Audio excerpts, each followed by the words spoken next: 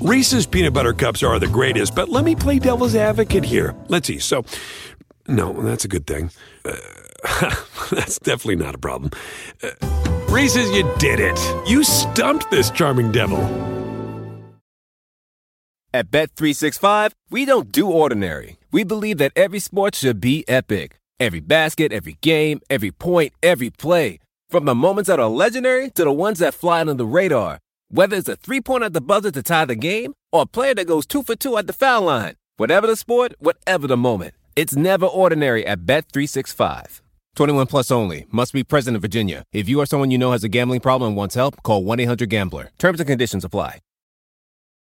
This episode is brought to you by Progressive. Most of you aren't just listening right now, you're multitasking. But what if you could also be saving money by switching to Progressive? Drivers who save by switching save nearly $750 on average, and auto customers qualify for an average of 7 discounts. So multitask right now. Get your quote now at Progressive.com. Progressive Casualty Insurance Company and affiliates national average 12-month savings of $744 by new customers surveyed who saved with Progressive between June 2022 and May 2023. Potential savings will vary. Discounts not available in all states and situations. Aaron Donald is he's a monster. Everyone knows it. Everyone around the league knows the type of player he is and how he can really disrupt an offensive game plan. And so for us, it's we're aware of that. We're aware. Somebody we got to always know where he is, but at the same time we got to execute. We got to come out and execute, not play afraid or not play timid. But he's a guy we definitely take accountability for where he's at all times. And like you said, I mean, he's a game wrecker, and if you let it happen, so we just got to be smart with how we handle that.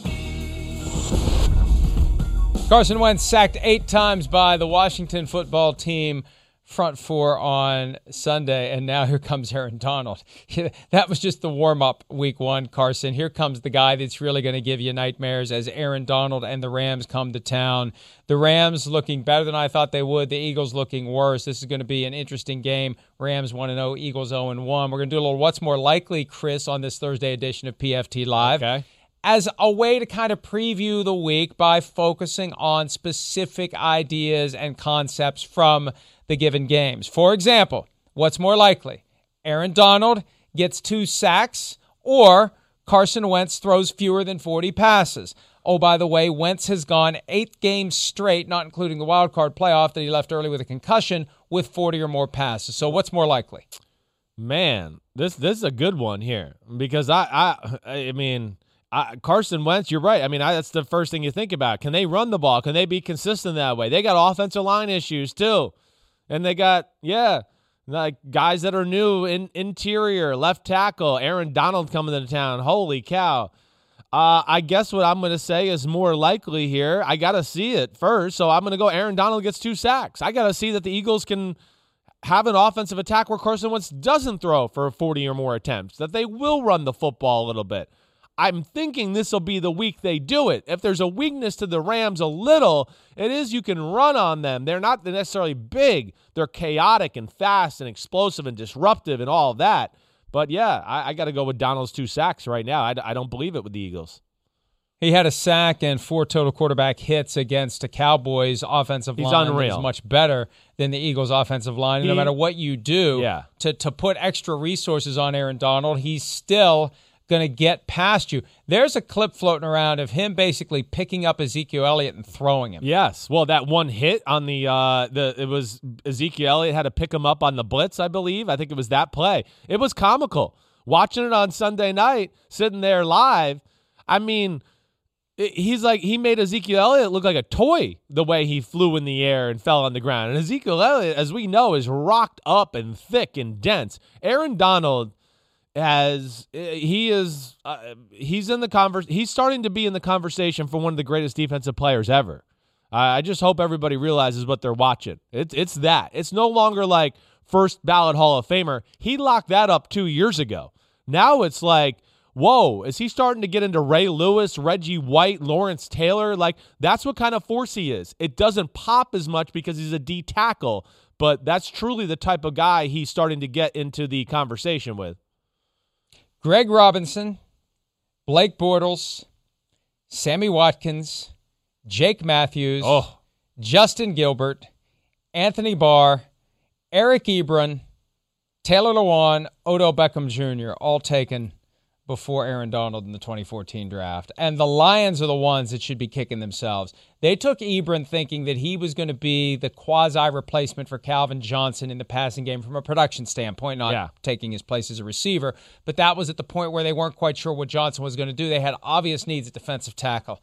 Can you imagine how good the Lions would be if they'd had Aaron Donald with Matthew Stafford for the last 7 years? Yeah. I mean, yes. Listen, he's a game changer, an organization changer, whatever it is. There's a lot of teams there that you look at and go, your history might be a little different if you picked Aaron Donald.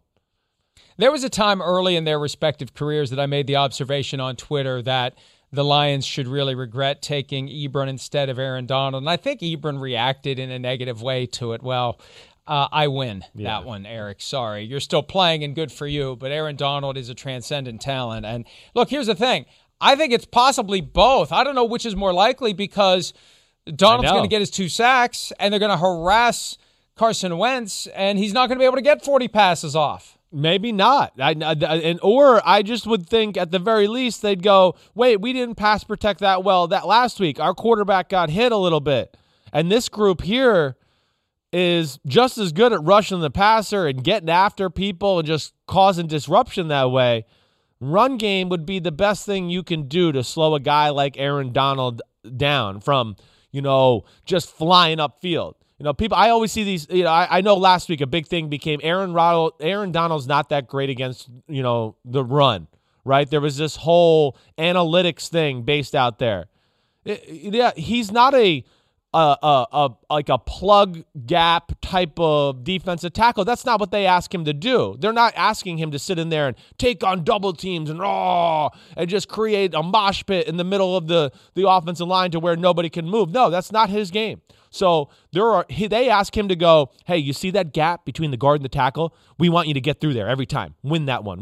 And he wins, and he wins, and he wins. Sometimes he wins so fast and so quick that he flies up the field, and it leaves a gap to where he was, and the running back might run, and all of a sudden he makes a cutback, and he goes back to Aaron Donald's hole because Aaron Donald's 5 yards upfield, and that can – there's a lot of issues there, what I'm saying. I don't believe in those analytics because of what he's asked to do. And then, of course, the disruption he causes that leads to other people getting tackles, which was part of the analytics conversation there to where, again, numbers are good and everything like that. But that's one where I would say they were wrong with trying to say he's like not one of the better run defenders in all of the NFL.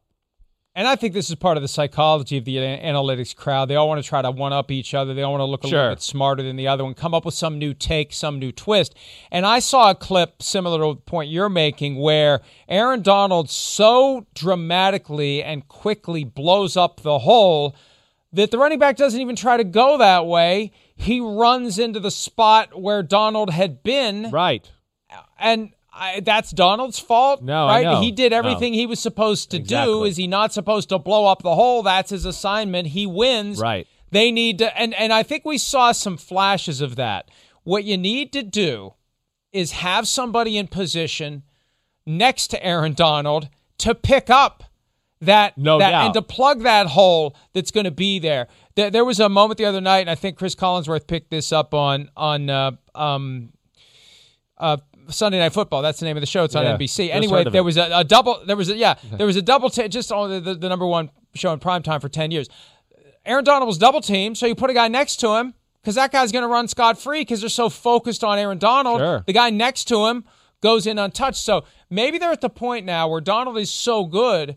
Part of your self-scouting of yourself defensively is to figure out where these gaping holes are going to be created by the wake of Aaron Donald. Make sure someone's there because an offense can exploit them. No doubt. There's no doubt. That's where they're like Corey Littleton, their linebacker they lost in free agency to the Raiders. That's where he was great because he was an athletic, really fast. He could diagnose a play. And that's why they like faster type linebackers, Mike, exactly to what you're explaining. It's a little bit like the Pittsburgh Steelers, the same way, because they know they're going to create all this chaos up front with their defensive line, and it's going to leave some gaps every now and then to where you need a guy that can run 4-4 or 4-5 at middle linebacker that can go, oh, wait, Aaron Donald flew upfield. I see that gap. I know I'm supposed to be over here, but let me fly over there and try to help and make the tackle. And yeah, instead of it being a 10-yard gain, it's a 3-yard gain. That is how they play. You're a little bit like that. And the smart teams, when they play the Rams a lot of the times, have some design game plan runs to where they kind of invite him to just fly upfield. And then they try to create things behind him to run that. And I wouldn't be shocked if you saw some of that in the Eagles' attack this week too, just to get him the hell out of the way so they don't have to deal with him. Well, they got to do something because otherwise it's going to be another long day for Carson Wentz, a guy who's got a well-documented injury history, and he got sacked 8 times last week. And he was sacked 8 times by the Washington football team's front 7.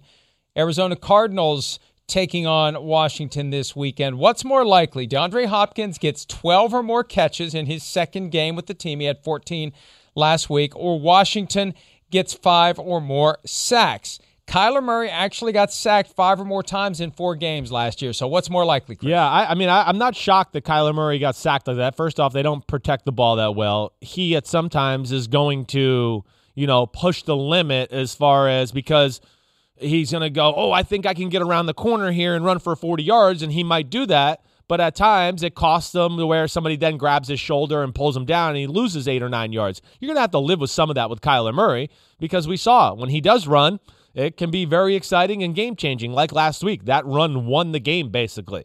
I don't know where to go here. I think I'm going to go DeAndre Hopkins gets the 12-plus catches. Is that crazy that I'm going to say that? I can't believe I'm saying that. But I think in year 2, Kyler Murray is not going to get sacked 5 times anymore. I think he's too smart. I think they were very smart last week in getting the ball out of his hands. They got Hopkins a lot of quick throws, screens, things like that. Then they got settled in and they started to work it down the field. I think he realizes what he has to do to keep his team in the game. I'm actually going to go crazy and say 12-plus catches. I can't believe I'm picking that, actually. And also, I need to look at his numbers from last year. I think he's more willing this year to cut it loose and run. Instead of staying behind the line of scrimmage just go when and waiting for something to develop, when it's there, just go. Yeah. Because I think they're comfortable that he can protect himself down the field. Whereas last year, you don't want to find out the hard way that the guy can't protect himself down the field. Last week showed us that he's got the instincts to do it. So I'm gonna agree with you. Even though DeAndre Hopkins' season high for any game last year was 11 catches, he's got 14 week 1. I think it's far more likely he gets 12 than that Washington front gets to Kyler Murray 5 or more times in that game. And that should be a very interesting game. Who would have thought both of those teams going 1-0 heading into that contest? All right, next game for a what's more likely category. The Baltimore Ravens heading to Houston to take on the Texans, who, like the Chiefs, have an extra 3 days because they played on the opening Thursday night. What's more likely? Lamar Jackson, Ravens quarterback, defending MVP, has 4 touchdown passes, or Texans quarterback Deshaun Watson has 0 touchdown passes. I have a hard time believing Deshaun Watson won't throw a 1 touchdown pass. With this aggressive Ravens defense who will give you some opportunities, they've got a pretty good wide receiving core. I know that it wasn't special last Thursday night, but still, they're a work in progress here. So let's see what they got. But yes, I think if I'm going to err on that, I think I'm going Lamar Jackson has 4 TD passes because I just have a hard time thinking that Deshaun Watson won't get at least 1, if not a little bit more, against this team and how they like to match up against wide receivers and everything like that. Yeah, I agree with you. I think it's more likely that Lamar Jackson gets 4 than Deshaun Watson gets 0 because I don't think he's getting 0. Right. I don't know that Lamar's getting 4, but last year in Week 11 when the Ravens blew out the Texans, it was 4 touchdown passes for Lamar and 0 for Deshaun Watson. And that was kind of one of those moments that just underscored how good the Ravens were. We already knew they were pretty good by Week 11, but that was a jarring outcome to see them completely dismantle the Texans the way they did. So they get together. And again, who did the Texans piss off in the league office to start their season? The best 2 teams in football. And the Ravens. I know. Yeah, it only goes up from here, Billy O, so take heart. At least you're getting these 2 out of the way, and you can build on it from here. All right, Patriots and Seahawks, Sunday Night Football, slated for Seattle, although the air quality in Seattle, who knows what it's going to do to that game, to be determined. What's more likely, Cam Newton has 15 or more rushing attempts or Russell Wilson throws 35 or more passes? Last week, Newton had 15 rushing attempts, actually 14 in a kneel down, and Russell Wilson had 35 throws. What's more likely? Ooh. I think I'm going to go with 35-plus passes by Russell Wilson. I think I am. That's a good one here, too. It really is. I think Cam will get close to that 15 number again. I think he'll probably get into double digits. But it's a different scheme in Seattle, what they play on the defensive side of the ball. There's almost always 8 people at the line of scrimmage. I think that'll force New England to maybe throw the ball a little bit more last week where they might have had a run-pass option. Okay, hey, this is the look. Hey, I'm going to run the ball. I'm Cam Newton, boom, whatever. This week, I think they're going to get some looks where Seattle's going to be like, you really want to run into this front? All these guys we got up here? And I think Cam Newton's going to be like, check, check, check, let's throw the football. So I think it'll be a little less than that. Plus, I think the other thing that I want to say here is with the secondary of New England, and again, Bill Belichick has started another theme in NFL football of called play through your secondary to build your defense, which is brilliant once again. But I think they're awesome. They're going to get in the face of DK Metcalf and Tyler Lockett and Philip Dorsett. And that's going to, in Seattle, even though they like to run the ball, I think it's kind of the same thing. They're going to go, wait, there's too many people in the box here to run the football. We got man-to-man with DK Metcalf. Let's throw the football. Let's be aggressive that way. So I'm going to go with the Russell Wilson 35-plus passes. I'm going to go with Cam has 15 or more rushes. Okay. And here's why. Belichick created the impression on Monday that all 15 of those rush attempts came from an option look. Right. And I put on my Ron Jaworski frames, officially licensed, and there were 7 design runs for Cam Newton. There were 6 runs out of an option look, out of 13 total option plays.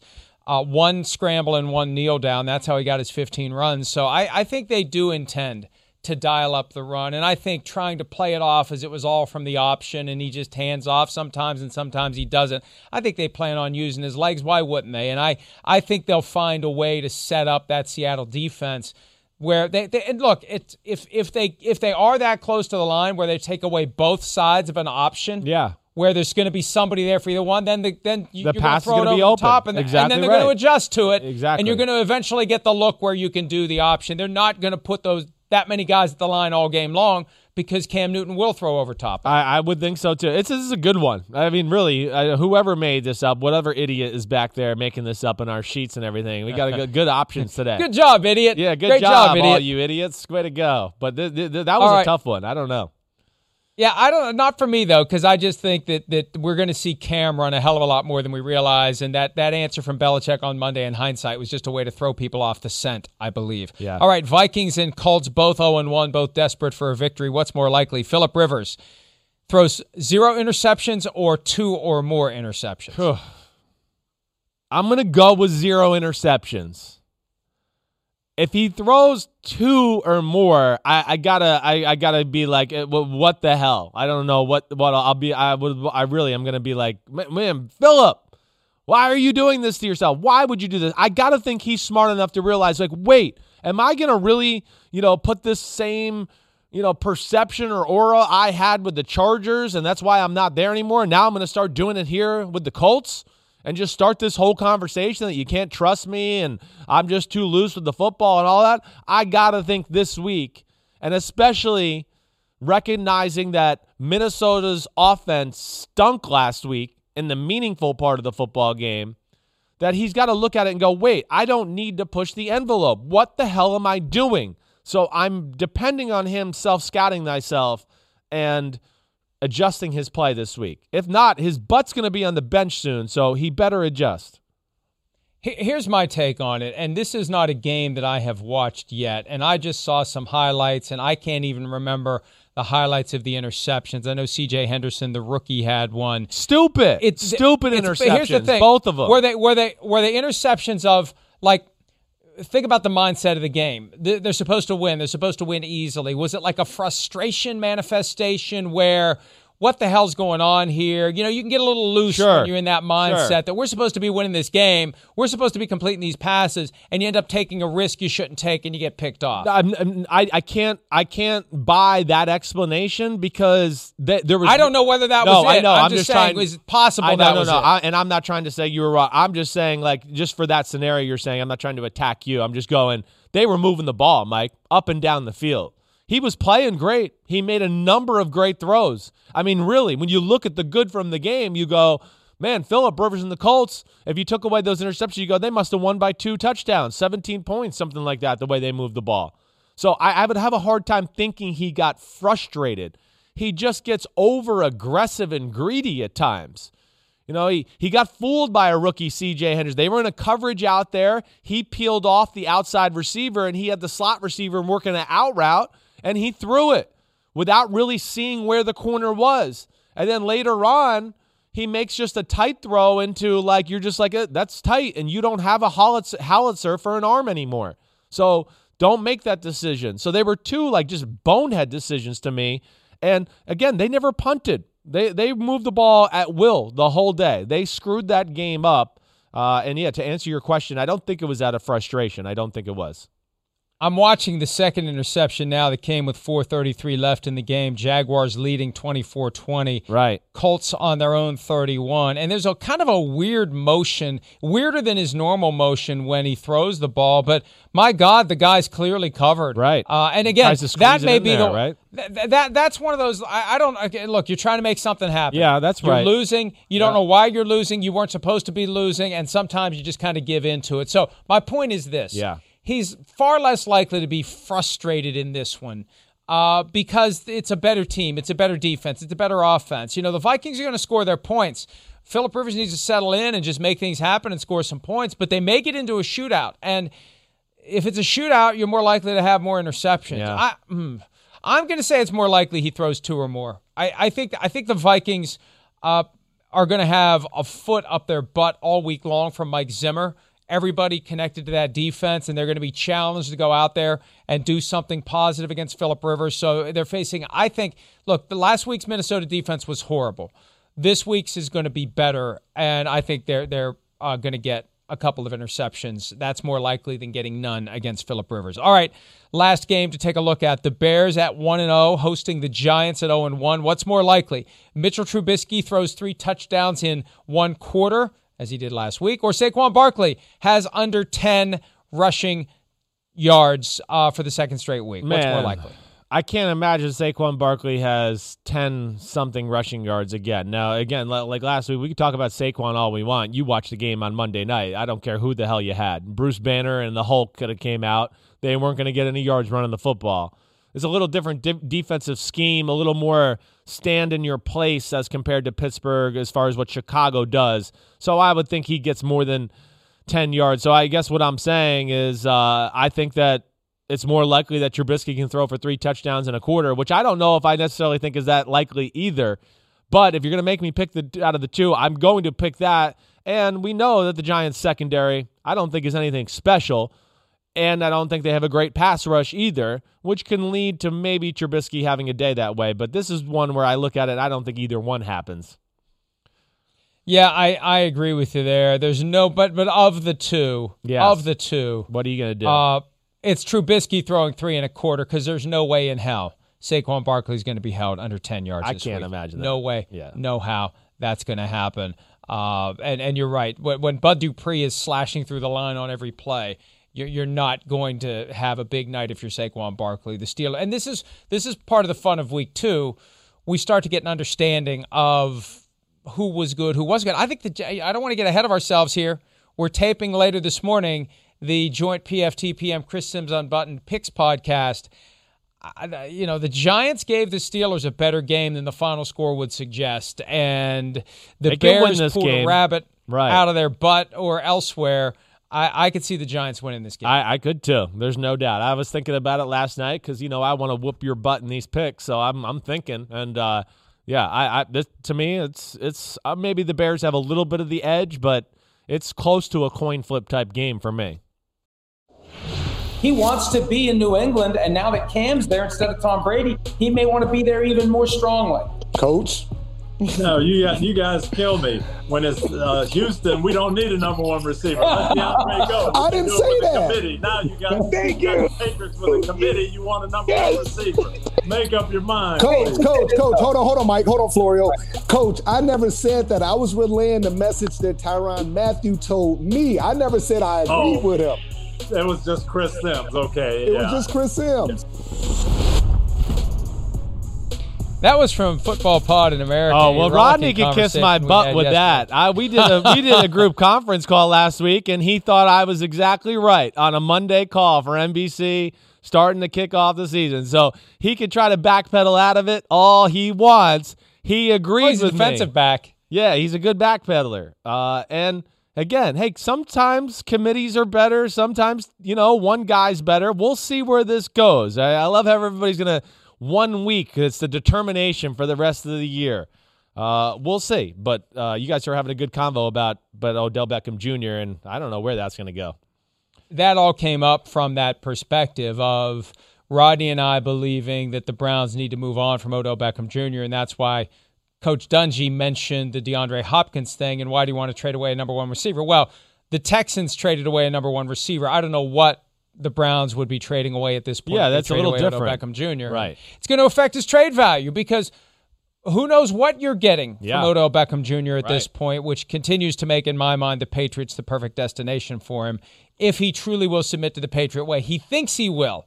Well, yes.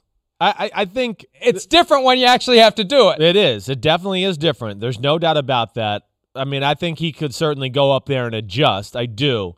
But I think what's amazing, and I mean, again, we had a long conversation about this yesterday. If something doesn't seem to start to click here soon, is Cleveland going to start thinking about, let's abort mission?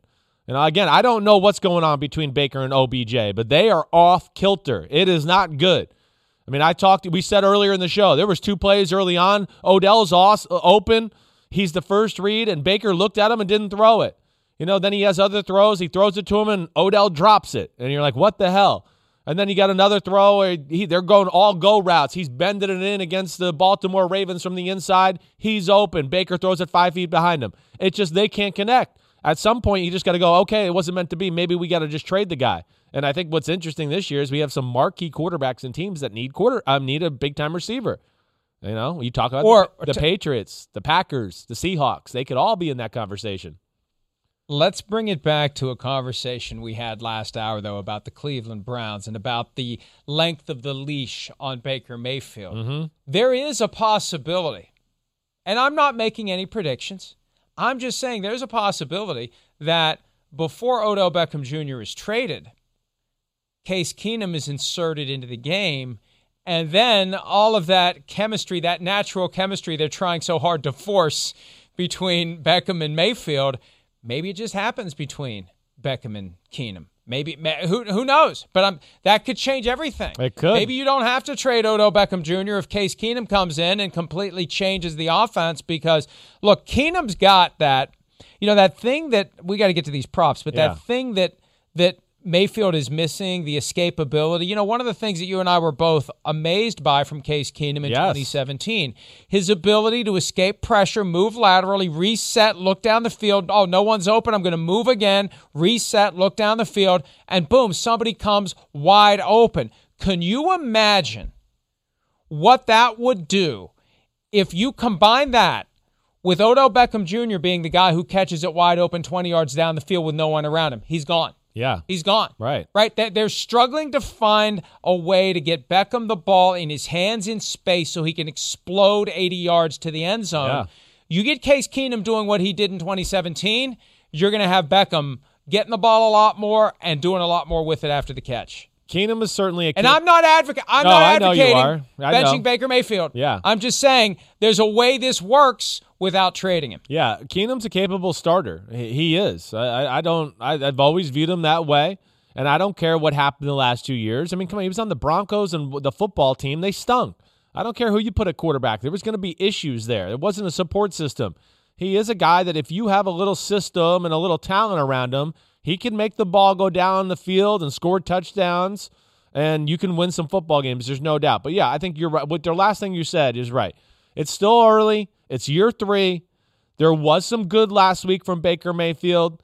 That game is a little misleading, as you mentioned on Tuesday when you broke down the game a little bit in your Jaworski style, and you said, hey, that 3rd and 2 drop by Odell Beckham Jr. at 17-6, they've moved the ball down the field, and you're going, okay, they're going to at least get a field goal here. They're not out of this game. Maybe they get a touchdown, and that game could have been totally different. And they drop it. They don't get it. They get nothing out of the drive. Field goal. Missed the field goal. And the game is over after that because then it becomes 24-6, and it's just too much to overcome against a team like the Baltimore Ravens. All right, the PFT props per PointsBet, the new official sports betting partner of NBC Sports. Who has more passing yards tonight? Joe Burrow of the Bengals or Baker Mayfield of the Browns, Chris? Oof. I'm going to go Joe Burrow here. I think that Baker Mayfield and company are going to be able to run the football and dominate the line of scrimmage. That's why I'm saying this. The Bengals have a pretty good secondary. So I think that the Browns will really focus on the run game and take advantage of that tonight. And I expect the Browns to be winning in this football game. The Bengals offensive line, not that great. I don't see them running the ball all that effectively on this Browns D-line, which is pretty good. And I think Burrow will probably have to throw the ball against a beat-up secondary in Cleveland, too, and he's got some weapons. I'm going to go with Joe Burrow. Yeah, I'm going to agree with you on that. Again, after watching that game last night, the Burrow debut, there's magic there. There's some stuff that makes you scratch your head. No doubt. If he can iron that out, there's still plenty of stuff that's natural and effortless, and I think that he's going to be a very, very good quarterback if he can harness himself and point himself in the right direction, learn from his mistakes. But I think he'll have more yards tonight, even though well, you know what? He should have more yards because Baker Mayfield should have 100 or fewer because they should just run the ball repeatedly with Nick Chubb and Kareem Hunt. If they want to win tonight, they're going to run the ball because the Ravens couldn't stop the run. Yeah. And for whatever reason, the Browns decided, well, we just won't run, even though they're not stopping the run. Yeah, all right, will either guy get to 300? It was Burrow with 193 and Mayfield with 189 in week 1. Does either guy get to 300? I don't think so. I feel like it'll be like a high 280, maybe Burrow if he gets there. I mean, maybe. I think the game would have to unfold. He probably needs one real big pass play, but like I said, I think Burrow will end up with the more passing yards, and I think he'll flirt with 300. I'm going to say he falls just short of it.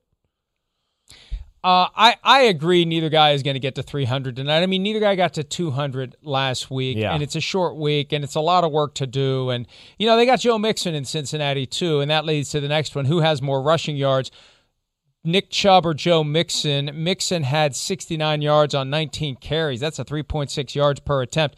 And also, he had an ugly fumble. It was first fumble since his rookie season. He got hit, ball flies out. It killed a drive for the Bengals. Who's got more rushing yards, Mixon or Chubb? I'm going to go Chubb here all the way. I am. I mean, again, like we've talked about, the Browns O-line, they can move some people in the run game. And no Geno Atkins with the Cincinnati Bengals. I just look at that advantage Cleveland. And the Cincinnati Bengals offensive line, it's still a work in progress that way. And the Browns D-line, you could say what you want about it. It's real. It's the real deal. You know, they weren't overmatched and pushed around last week against Baltimore, whom we know they can do it. They were okay to hang in there. That wasn't really the issue of the football game.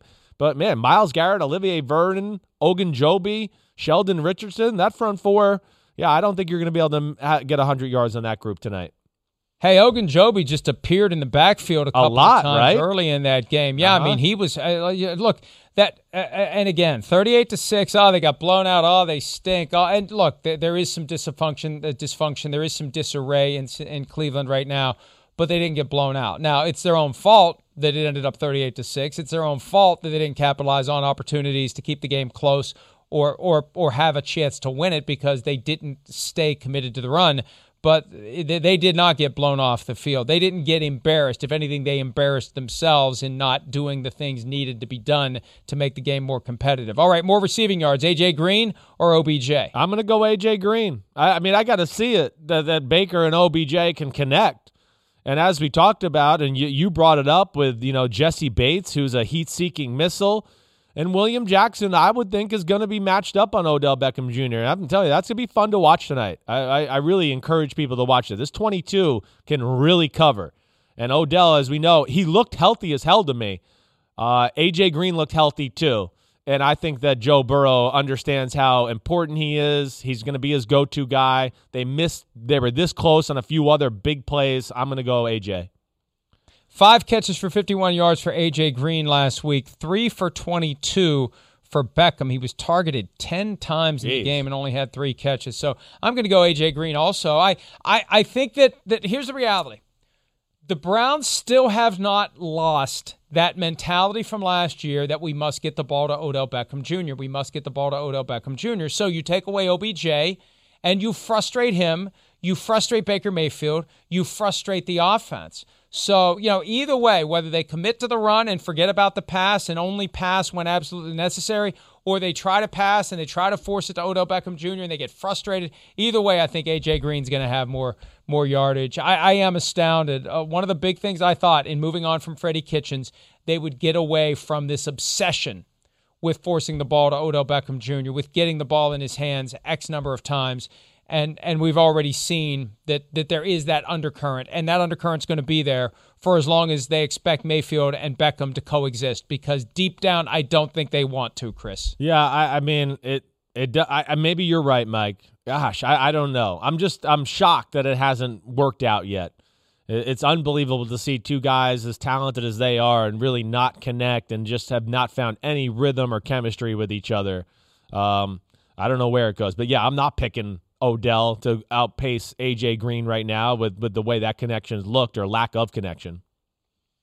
We have one more prop, and it doesn't come from PointsBet. It comes from our producer, Pete Demolitis. Missed field goal extra points combined for Cody Parkey and Randy Bullock, over under 2.5, Chris. Let's see. What did we have last week? Cincinnati just missed the one field goal, right? And Cody Parkey, did he miss? He missed a field goal and an extra point, right? So it was 3 total last week, if I'm remembering that correctly. Austin Seibert was right. The guy who had the misses last week, and then he got cut. I forgot. Right, sorry. Okay, I'm going to go the under. I think we see 2. I think we're going to see 1 or 2, but I don't know. I just can't pick 3. I'm not going to put the bad juju on these guys. They'll miss an extra point, and somebody will miss 1 field goal. I'm going the under for a very simple reason. I don't think Randy Bullock's going to kick tonight. The Browns cut Austin Seibert. The Bengals claimed him on waivers. They've got 2 kickers on the roster. So you think you might see him?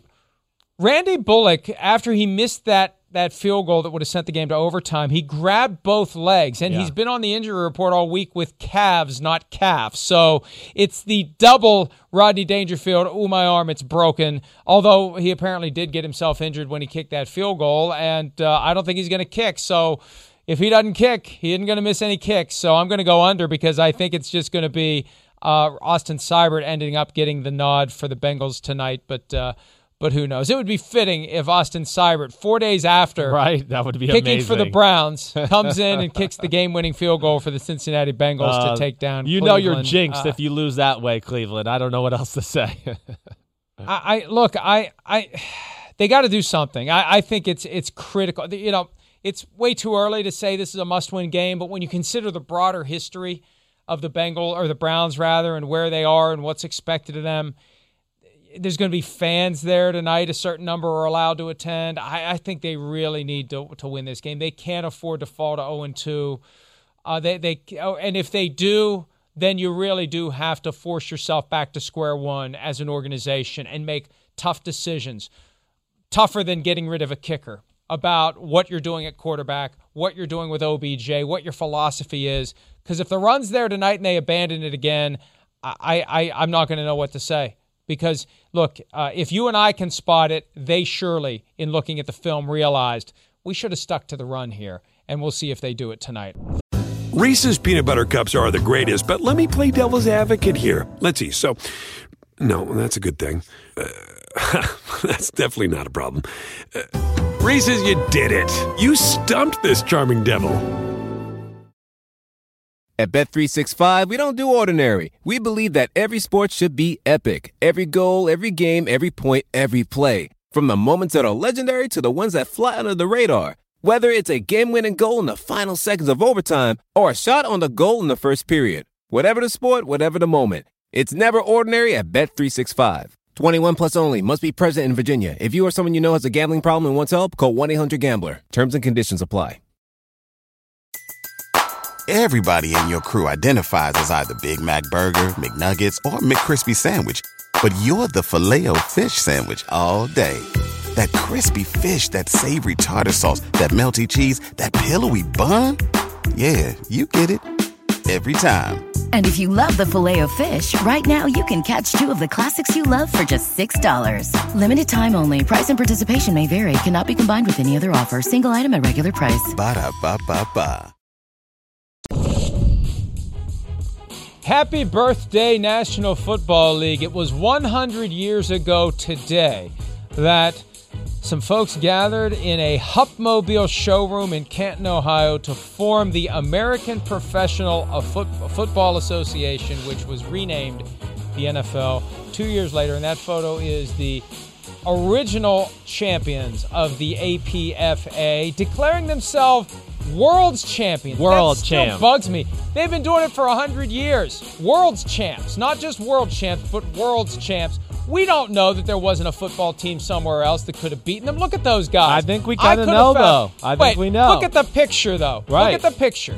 I could have found 20 guys who could have kicked those guys' asses on a football field in 1920. I don't know if you could have. I doubt that. Look at that dude on the left next to the coach. That looks like a big sucker right there. The That's guy true. on the right, too. I don't know. Other than him. There's a few guys that look like they got some muscle, and there's no weightlifting program. So that's cool. Happy birthday, football, and everything.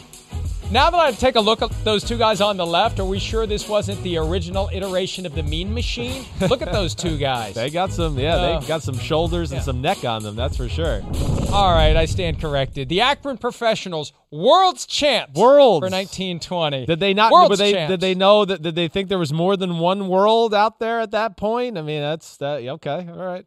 Well, hey, you know, as I've said, why not just declare dominance when you win the Super Bowl? Why not just say universal champ? You're prove right. us wrong. Send a ship of guys here and prove us wrong. Okay, man, you can tell it's been a long week. Anyway, 100th anniversary, 100th birthday of the NFL today. Last year was the 100th season, and I feel bad because of the pandemic. They were going to do a lot of stuff in Canton in connection with the 100th anniversary of the NFL. There was talk at one point they wanted to play a game there, a regular season game like this game tonight. They wanted to do there, a Thursday night game, but you know the stadium's too small. But you can't do anything, obviously, until we get beyond the pandemic, so that part of it is unfortunate. But it is the 100th birthday, and because Christopher David Sims is a self-proclaimed expert on NFL history, here's the question. The Chicago Cardinals, now the Arizona Cardinals, and the Chicago Bears were the only current franchises who were at the initial meeting founding the NFL, American Professional Football Association, in 1920. But the Bears had a different name. What was the name of the Bears when they first started? I don't know this. This is a little outside of my realm of my timeline of being an NFL historian. I'll go with the Cubs. I don't know, though. That's not a bad guess. Right. Play the music. They were originally the Decatur Staleys. The Decatur, Illinois Staleys. That's what the Bears were at first. What is a Staley? Do we know what that is, or is that just a brand name? Or We'll try to figure out what a Staley is. Plenty of professional sports teams, though, where we don't quite know what that is, but it works. And if it would have been Staley's, if it would have stayed Staley's, we would just accept that they are the Chicago or the Decatur Staleys. The other franchises were, as mentioned, the world's champs, Akron Pros, the Canton Bulldogs, Cleveland Tigers, the Dayton Triangles, because there is no geographic configuration. Not geographic. What's the word I'm thinking of? I'm blanking. What's the word? Geometry. There's no geometric. I got the first three letters right. That should count for something. No geometric configuration more intimidating than a triangle. The Hammond Pros, Hammond, Indiana. The Muncie, Indiana Flyers. The Rochester Jeffersons, the Rock Island Independents, and the Racine Cardinals. Man, I love the names. Love it. And here's why the Bears were called the Staleys. Yeah. The team was owned not by George Halas at first, but by the A.E. Staley manufacturing company. There you so go. it was a little free advertising for A.E. Staley. I like it. I like those names. It's kind of why I like the Washington football team. I don't know. It just sounds like it fits back in the 1920s. Here comes the Washington football team in their uniforms, and hey, champ, how did you play today? They just seem like they fit that mold. I think they need to stick with the Washington football team. I thought it would take a playoff berth or a Super Bowl run or something, but I just stick with it. And then you don't have to worry about copyrights. The only problem is you don't have a nice logo. What's your logo? Although I like that W. It is cool. The yellow W and Right. the red. So yeah, I like it. Sometimes the best things just kind of happen without any planning, which, anytime we have a good show, that's pretty much how it turns out. All right, the draft today. The most important matchups for week 2, and I get the first pick since you got the trivia question wrong, and I'm going to go with the Washington football team. Their pass rush versus Kyler Murray. That is a critical matchup for determining who's going to come out of that game 2-0. The Cardinals won last week. Washington won last week with 8 sacks. Can Kyler Murray stay clean this week against Chase Young and Ryan Kerrigan and Montez Sweat and everyone else they have who can come after you? 5 first-round picks in that pass rush, Chris. Can Kyler Murray, the first overall pick last year, 2019, can he avoid them? That's going to be one of the big issues for week 2. Yeah, agreed. It was one of the ones I had towards the top of my list, too. Can he avoid those big, awesome physical freaks and not let them ruin the game like they did last week for the Eagles and everything like that? And I think we're both expecting Kyler Murray to be smart enough, elusive enough, and they have enough of a quick passing game to where I think we're thinking they won't get a bunch of sacks on him, but we'll see. He lives dangerously, and we know he's a playmaker, so that might, end up him keeping the ball a few times, thinking he can make a play, and he doesn't get around the corner or whatever it is. All right, I'm going to go to our Sunday night matchup. How about Cam Newton versus Jamal Adams? I like that a whole lot. And I know this is a lot deeper than just those two guys, but it just sounds better when I just pick those two. This is Josh McDaniels versus Pete Carroll, too. Matching of wits, how are you going to stop my new run attack and all these things I do with Cam Newton. And the reason I picked Jamal Adams is because I think he's going to be an integral part of being that guy. Just like we saw last week, he's all around the line of scrimmage. He's blitzing off the edge. He's blitzing between the guard and tackle gap. He's the guy that goes sideline to sideline and runs everybody down. I think that a lot of the time Seattle will set things up to go, hey, you got a gap, you got a gap, you got a gap, and we've all got our gaps.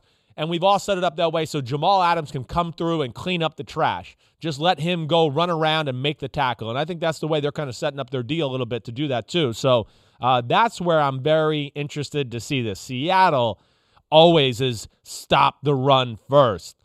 And New England right now is old school and goes, no, we're running. We don't give a damn what you do. And it's going to be a little test of wills there that I'm very excited to see. I had that game on my list, but not that matchup. I went broader, big picture, Bill Belichick versus Pete Carroll. Yeah. Pete Carroll turned 69 the other day. Belichick in that same age range. Pete Carroll said yesterday he's on a 5-year plan, so he's going to keep coaching. Belichick's going to keep coaching. Carroll was previously the Patriots coach and was fired.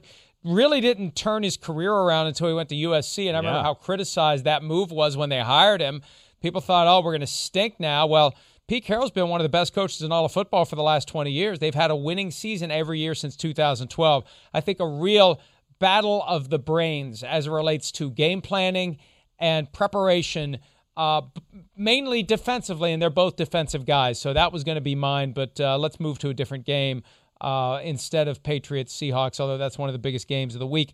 I'll go to Indianapolis because the Vikings get a chance to quickly get reacquainted with a source of more frustration than anything else in recent years. Xavier Rhodes, once he got the big contract, he never really quite lived up to it. He got benched from time to time. He'd have blown coverages. It seemed like he was always in Mike Zimmer's doghouse. So Xavier Rhodes starting at corner for the Indianapolis Colts versus the Vikings receivers. This is either his chance to stick it to Zimmer or it's Zimmer's chance to exploit all of those things about Xavier Rhodes that drove him crazy. Either way, we're going to find out when they get together on Sunday. Yeah, that's right. We are. He's in a similar defensive scheme that he was with Zimmer there. He doesn't have to match up and play man-to-man a lot. I will say with Xavier Rhodes, he does look like he's thinner and lost weight to where he's moving a little bit better. But, yeah, I would expect him to be very motivated, and he's going to want to prove to his old coach and team, like, you made a mistake, let me go, and all those type of things. And, of course, he's going to have two guys that they're pretty talented. Thielen and Jefferson, I like what I saw from Jefferson. He's a rookie at a few catches, and we know Thielen is, one of the better receivers in the game. All right. I'm going to go to one that's like, it's only sexy on one side, but I think it's a crucial matchup for the week. I'm going to that Eagles-Rams game. We talked about it a little earlier. There's issues in the interior part of the offensive line with Philadelphia. Aaron Donald is going to be matched up with an inexperienced Matt Pryor, number 69, at right guard, and I would expect that any big situation, they're going to try to find a way to go, okay, hey, it's 3rd and 7. We know they're going to pass. Let's move our D lineman around to where Aaron Donald's matched up on that guy and make it schematically hard for them to help out on that guy. And I think that, to me, is something I'm going to watch out. I mean, Aaron Donald ruins games like we talked about earlier against one of the best offensive lines in football with the Dallas Cowboys. What's he going to do against an offensive line that is spotty at best with pass protection, a quarterback that holds the ball too long at way too much? And that could be the difference in the game. It really can. If Wentz can not get strip sacked, fumbled, and maybe not take so many sacks, the Eagles can win it. But if this is one of those things where he's trying to make plays and he gets sacked 4 or 5 times and fumbles the ball once or twice, they're going to lose, and it'll probably be Aaron Donald at the center of all that chaos. And it's another game where you and I look at the same game and have different matchups that are intriguing. And this one involves guys who would never be on the field at the same time, but it's Jared Goff and Carson Wentz, the top 2 picks of the 2016 draft. Right. And they're both still not, think about it. 2015, Jameis Winston, Marcus Mariota. Neither got a second contract. Both finished their 5-year runs with their original teams, but now they're backups. Wentz and Goff got big contracts, but here we are a year later, and I still don't think we're 100% sure they deserve the title of franchise quarterback. And this is a good measuring stick to see where those guys currently are going head-to-head, because starting in 2017, that's when we've had this overflow of incredible quarterbacks. Yeah. And we've just kind of forgotten about Goff and Wentz having that draft pedigree. They're just kind of there. They don't get mentioned with Patrick Mahomes, Lamar Jackson, Kyler Murray, the truly Deshaun Watson, all who have come after them. So I'm fascinated by that matchup, and that's not my official pick. It just flows out of that same game. My official pick for this one is Julio Jones against the Cowboys secondary, because early in that Rams-Cowboys game, it was Robert Woods, and I think they could have gone to Robert Woods even more than they did. He was only targeted 8 times, 6 catches for 105 yards. Julio Jones had 150 or more than 150 last week against the Seahawks. I don't know that the Cowboys can handle Julio Jones. If they can't handle Robert Woods, they can't handle Julio Jones. And we just assume Cowboys coming home, they're going to have about 20,000 people present. They should have won the game on Sunday. I'm not writing off the Falcons just because they got beaten soundly by the Seahawks, because the Seahawks may be the best team in the NFL this year. They could be. And let's not forget, it was in the third quarter. It was 14-12 on a 4th and 5. The game was still very much in the balance, and then Russell Wilson just made an unbelievable play, and the game turned from there with the big touchdown pass to DK Metcalf. So I hear you. You talk about like a big game. Falcons, Cowboys. Here we are, week 2. You two teams start out 0-2. Whoa. So that is something to watch out for, certainly. And Julio, I think, is a little banged up too, right, Mike? So we don't even know. I think he's got a little bit of a hamstring. Limited right? hamstring, so yeah. We'll see where that goes. All right. I don't like to do this, but I'm going to do this because I don't want to double dip in games, but I just can't help it with this one. Do you see any peas on my plate? No, I don't. Go ahead. All right. So DK Metcalf versus Stephon Gilmore. That's where I'm going to go. Back to the same game. I know. I'm sorry. Maybe we need to make a rule of double dipping from now on, but it's too late for this one. DK Metcalf, the go-to target for Russell Wilson. Russell Wilson's making comments like he's the best receiver in football. Stephon Gilmore is viewed by most as the best corner in football. The the Patriots play man-to-man a lot. So that is one I'm going to be tuned in to see because they're going to put pressure on Gilmore with Seattle because they're going to attack downfield with that passing game and deep passes that Russell Wilson could throw so great to DK. All right, that's it for Thursday. The PFT PM Chris Sims Unbuttoned Joint Mega Picks podcast will be on Peacock at 5 p.m. Eastern tonight. We make all of our picks against the spread, and Chris is going to gloat because he swept me on the 4 games we disagreed on last week. I can take it, and I'll get him sooner rather than later, maybe this week. We'll see everybody later today. Have a great Thursday. Enjoy the game tonight. See ya.